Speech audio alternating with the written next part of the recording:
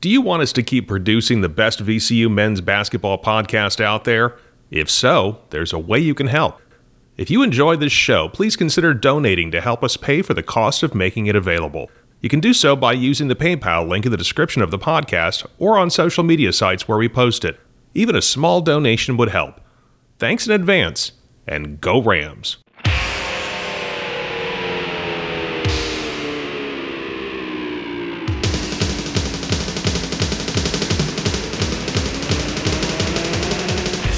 Welcome to Rams Rewind, a podcast that looks back at all of the action from VCU men's basketball. After each game, our host George Templeton talks live on Facebook with Ram fans and gives his take on the team's performance. And now, here's George. Well, VCU rebounded from a pretty awful first half, and they played terrifically except for one particular thing. And that one particular thing nearly beat them and nearly gave me a complex. Welcome to Rams Rewind, live here in the good and the bad and the ugly group. If you like what you hear and you want to help us out, you can shoot us some dinero like our good friend Carol Bolt did. Thank you so much, Carol Bolt, for doing that. We really, really appreciate it. Some alcohol would make me feel better, Jason, but I gotta drive tomorrow. And I'm glad you enjoyed the second half because I enjoyed the first half of it. And then, as Bruce Stevenson says, their inability to guard the three-point line nearly cost them the game. It's the one thing they did wrong in the second half because everything else was terrific. Everything else was terrific. But let me start with some of the earlier comments before we got going here. Now what is it doing? Why is it doing that to me now? Okay, there we go. Dan Gaytanis says props to Shulga for making those free throws. And yes, we do love that from Max Shulga, him hitting late free throws at the end of the game to win. And VCU had to be great at the foul line tonight, and they were, thank goodness.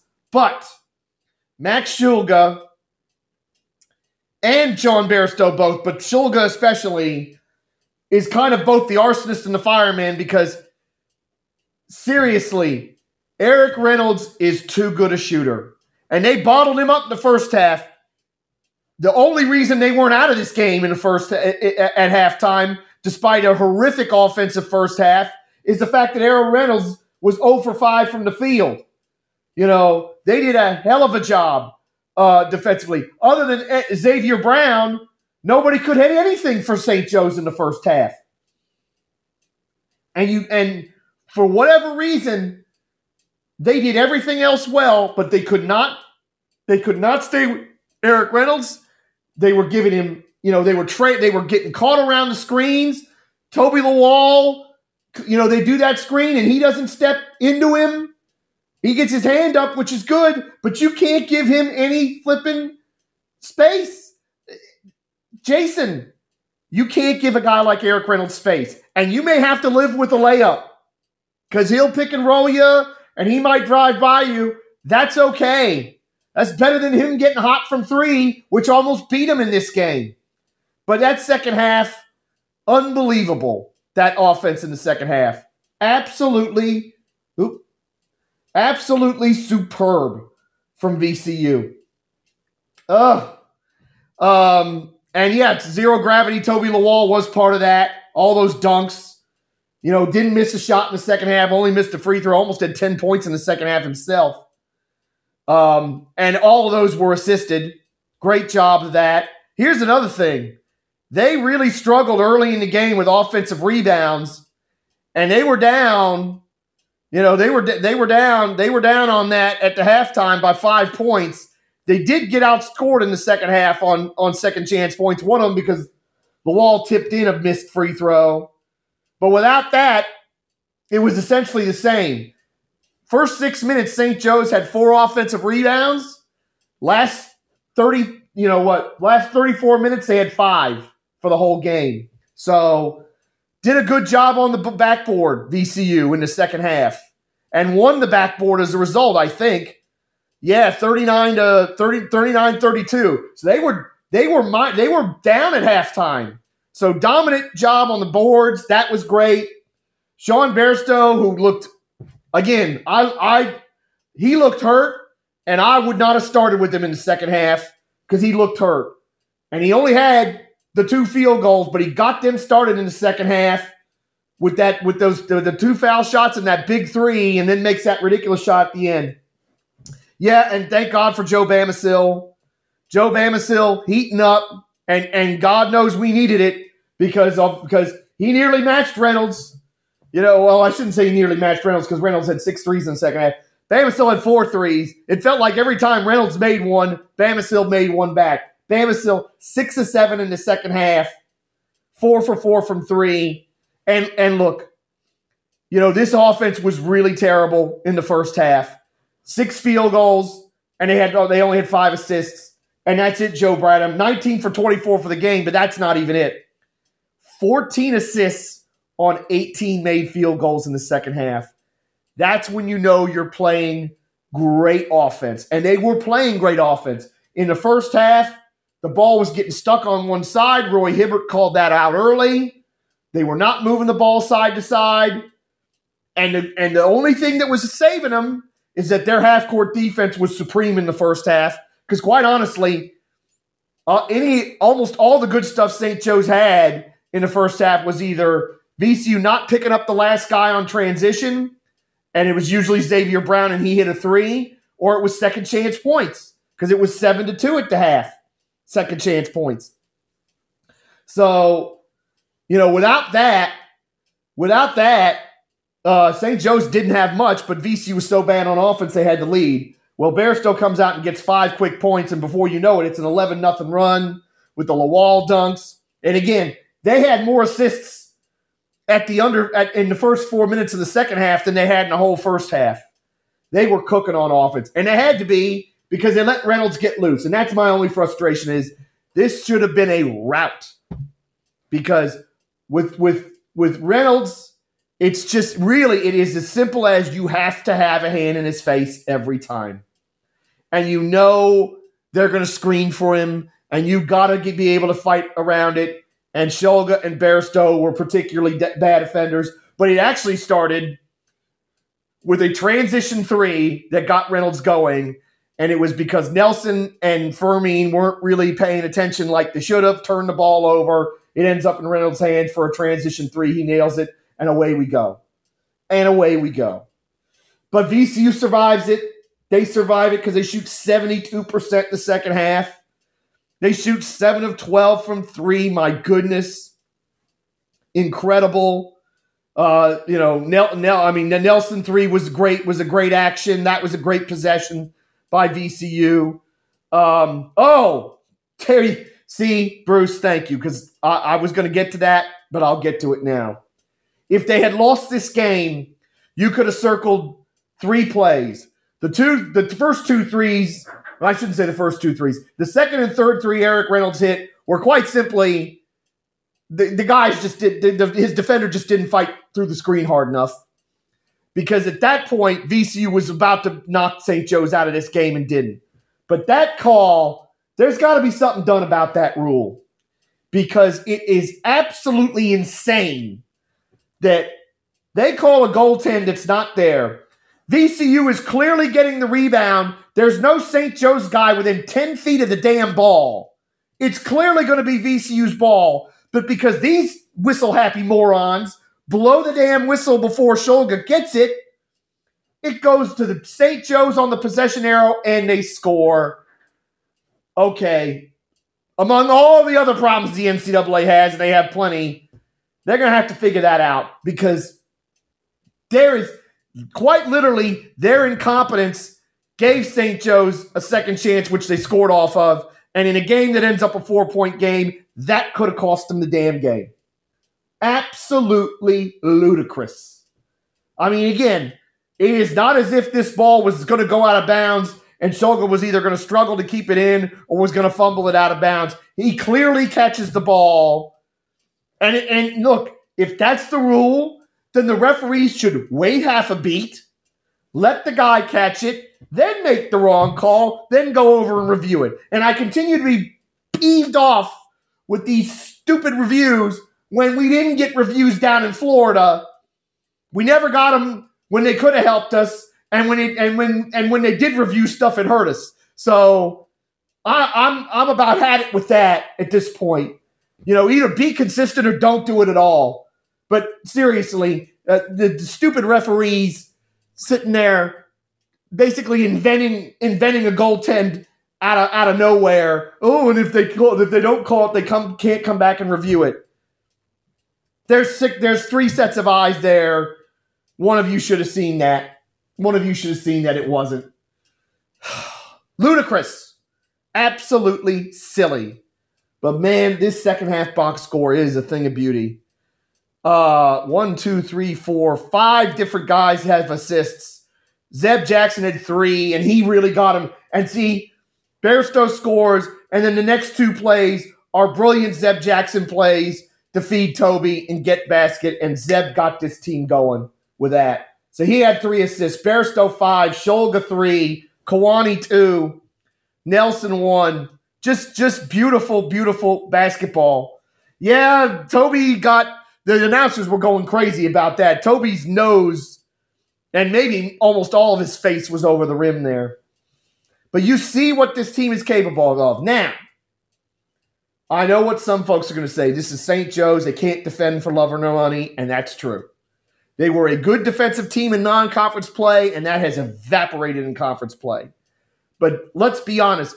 After scoring 52 at UMass and looking like hot garbage, VCU needed to have 52 and a half like they did tonight. That's what they needed, an offensive half like that. Bairstow needed to see a shot go in, because think of that. He makes that shot, that 3-pointer, as part of the first 5 points of that second half. That was the first field goal he made since St. Louis with 6:54 to go in a game. So he would have missed, because in the first half he was 0 for 4. So he would have probably missed about 14 or 15 shots in a row. And just like with so many of our other players who've had shooting slumps, all they needed to do was see the ball go in the hole. Oh, what a win. God knows VCU needed it, and it should have been. And the other thing is, it should have been a runaway, the way VCU was playing offense. But it wasn't, because God bless America, they let Eric Reynolds get hot out there. And I'm going to keep harping on that for this reason. You can't have that. Dayton, Richmond, they got 3-point shooters who can do the same thing to you. Maybe not to that volume, because Reynolds is such an amazing scorer, but you can't be leaving Kobe Brea at the UD Arena when we get down there. You can't be leaving doggone Jordan King for Richmond when we go over to the Dadgum Robbins Center, I think in a week's time, something like that. Can't do it. Can't do it if you want to win those games and give yourself a chance. And at least they've done that. At least they've stayed in there. They've almost wrapped this doggone bye up, this doggone double bye up. 2 more wins will absolutely do it. 1 more win might do that. So, and of course it's, they've got a game that they should win in the midweek. We'll get to that in a moment. So this was a huge, huge game. They had to have it if they wanted to give themselves even a squeak of a chance at catching any of the teams in front of them. Would have been nice if George Mason could have turned up in Chicago yesterday. They didn't. And Loyola Chicago pasted them from one end of that floor to the other. That was ridiculous. But all in all, God, you think about the Massachusetts game, and really, even though they scored 95 at St. Louis, that was 5 pretty terrible halves of basketball in a row. And then they come up with this second half, which again, except for Eric Reynolds going bananas against us, going absolutely cuckoo against us in the second half, was pretty darn good. I'm still not with Toby starting, because here's what's going to happen if Toby starts, especially tonight. He would have been out of the game real quick, because Esondico was giving him fits. And it turned out fouling Esondico was the right play. He was 3 for 7 from the foul line. That's most of their misses, St. Joe's. And again, 4-point game, that is humongous, those misses by Esondico. So, You look at that and you say, that's one of the reasons why. I mean, look, the good thing about Fermin starting is this. Fermin can be aggressive knowing that Lawal's coming for him. And I think that's important. I think that's very important to how he plays at the start of games. So I don't have a problem with that at all. I still don't have a problem with that at all. My biggest problem tonight was just that we were so good perimeter defense in the first half, and then all of a sudden we just forgot to do the right things and give them credit. They were more physical, especially with their screens. But you got to fight through them, go over them, or you got to step to that shooter and say, if you pick and roll and score, we're just going to have to live with it. I mean, that's the thing. 41% for St. Joe's is probably not bad. They were 12 of 29. But again, that's the other thing. They were looked like they were a little more selective in the second half in terms of, it's about the same. They took about half their shots were 3-pointers in the first half, and it was the same in the second half. Meanwhile, VCU about half of theirs were threes, but they were really good inside the arc. 11 of doggone 13 inside the arc. I mean, that offense in the second half. And again, I'm not going to sit here and say it's totally sustainable because St. Joe's is not a good defensive team. But at the very least, it was good to see VCU play a good half of basketball that wasn't necessarily, frenetic, hot. Because really, they scored all them points against St. Louis because we played the game on St. Louis's terms. This was way more efficient, way better basketball. The assists, thank you, Mike Urbanski, for watching. The assists on the made baskets show it, and look, 16 assists, 14 assists, 5 turnovers. How does that sound to you in a half? 14 assists, 5 turnovers. And there's the doggone cuckoo clock in the background since I mentioned cuckoo. VCU only had 9 turnovers for the game, which again, I know this ain't a great defense, but that's a positive sign that we have to enjoy because that's big. That's one of the things. Turnover margin has been a problem all year. VCU's been way down there in turnover margin all season. So when you see games like this, where they in this case they only had one more turnover than UMass. Of course, they got killed on points off turnovers anyway, and they only had one less turnover on tonight, and that was good. And Janet Gibson, it's funny you bring that up because they were struggling with these bounce passes early in the year. Fermin and Lawal both couldn't catch a bounce pass to save their life. At least they're starting to catch them now. Fermin still needs some work on it because he doesn't catch them cleanly as often. But doggone Lawal has, and that's where the dunks come from. Goodness gracious. I didn't even realize that Lawal had a double-double, 16 and 10. Holy moly. That is some performance. That is some performance from him. And team high with Bamisil in 16. And because I got to say it again, we talk about Joe Bamisil's minutes. Joe Bamisil, 25 minutes tonight. And he gives you 16 and 7, and he shoots the ball like he did. After not making anything in the first half, because I think he was 0 for at halftime. I mean, that's the thing. Well, that's not it. Doggone it. Yeah, Joe Bamisil's 0 for 5. Sean Bairstow's 0 for 4. Jason Nelson's 0 for 3. I mean, they really should have been out of this game at halftime, VCU. And that they weren't is a testament to how good they were in half-court defense in the first half. Because they had to be because St. Joe's got them a couple times in transition, and they certainly got them on second chance points. But that VCU should have been. They could have easily been as buried tonight as they were against UMass, and that they weren't shows you that their defensive effort was so much better. Not as good in the second half, obviously, but still pretty darn good. And again, really the second half is all about dead-gum Eric Reynolds going off. It really is down to that. Because, I mean, they scored a lot of points, St. Joe's, but that's what it came down to. He's 6 of 8 from 3, and he's 6 for 10 from the field. You know, and Fleming's 3 for 3, and Brown's 3 for 4, and that's really it. It's those three guys. You know, Cameron Brown, who's been really good for him this year, gives him nothing. Lynn Greer is 1 for 5 in the second half. Asandiko gave him nothing. You know, it was really those three guys that did it all, but it was really Reynolds. You know, you take Reynolds away, and this is easy. They roll in this game. But that's why Reynolds is going to end up either first or second all-conference team. And I'd certainly vote him there because that's what he can do, because he had nothing happening, and he saw one go in the net, and then all of a sudden they were all going. A lot of them were going in the net, and that's just, you know, that's all. That's VCU's fault as much as anything, because they let him get that one transition three, and it's like, don't let that fire start even a little, because before you know it, it's an inferno.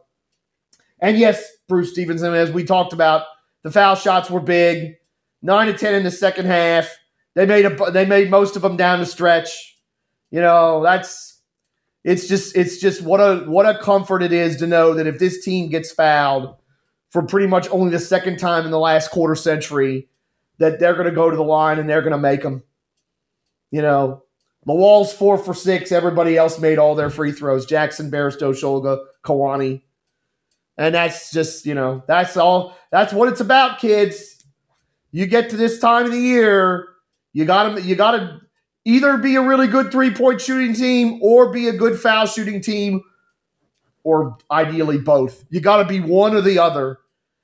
And look, St. Joe's is going to look at their foul shots and look at that Asandiko missing 4 of them. They're 13 and 19, VCU 17 and 19. And as I always say, that when you get a close game, that stuff matters. So it's a win. It's 10 and 4, which means they stay on the heels of Dayton, and they at least give themselves a chance. They at least give themselves a chance if they can get some help with Richmond and Loyola of Chicago. The next game is Wednesday, and it's an early tip, 6:30. So that could be complicated for somebody like myself.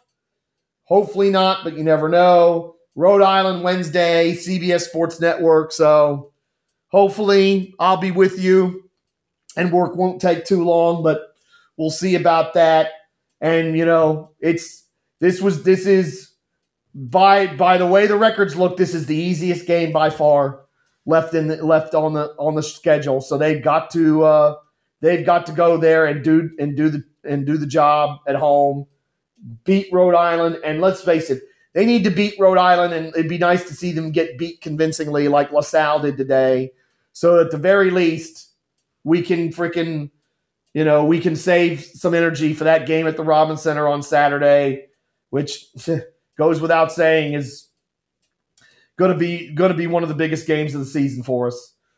So, want to thank everybody in the video for the comments. I really appreciate it. You all did a wonderful job as always with those. That helps the podcast, makes it better. Thank everybody in the game thread. As always, the game threads are a lot of fun. I enjoy them. I really enjoy them tremendously. If you're not a part of the VCU Good and the Bad and the Ugly group, you should join us. Game threads are always fun. These live videos that we do that are the podcasts that you hear in podcast land. We keep our eye on our other teams that are going on.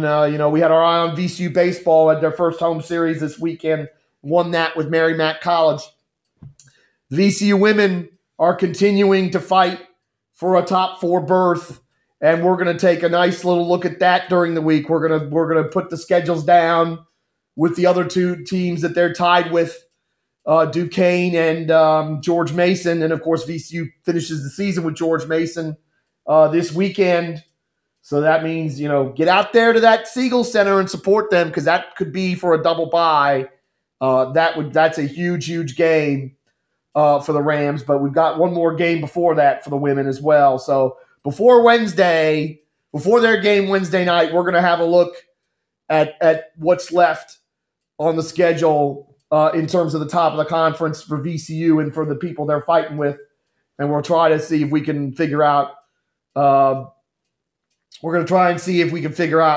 it's going to go, and if VCU can get the 2 wins that they need and get that double bye that they surely deserve to get, as well as they've played this year, 24 wins.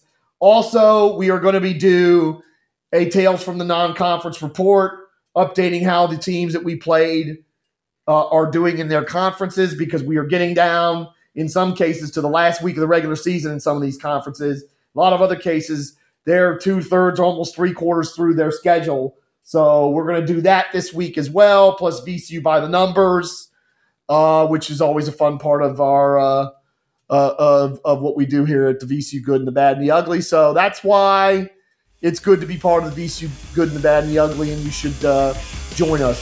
So thank you all very much. I very much appreciate it as always. I look forward to hopefully speaking with you live Wednesday night. Have a good night, everybody.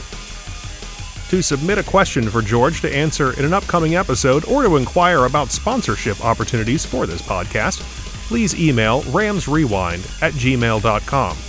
We'll be back after the next game, and thanks for listening to this episode of Rams Rewind.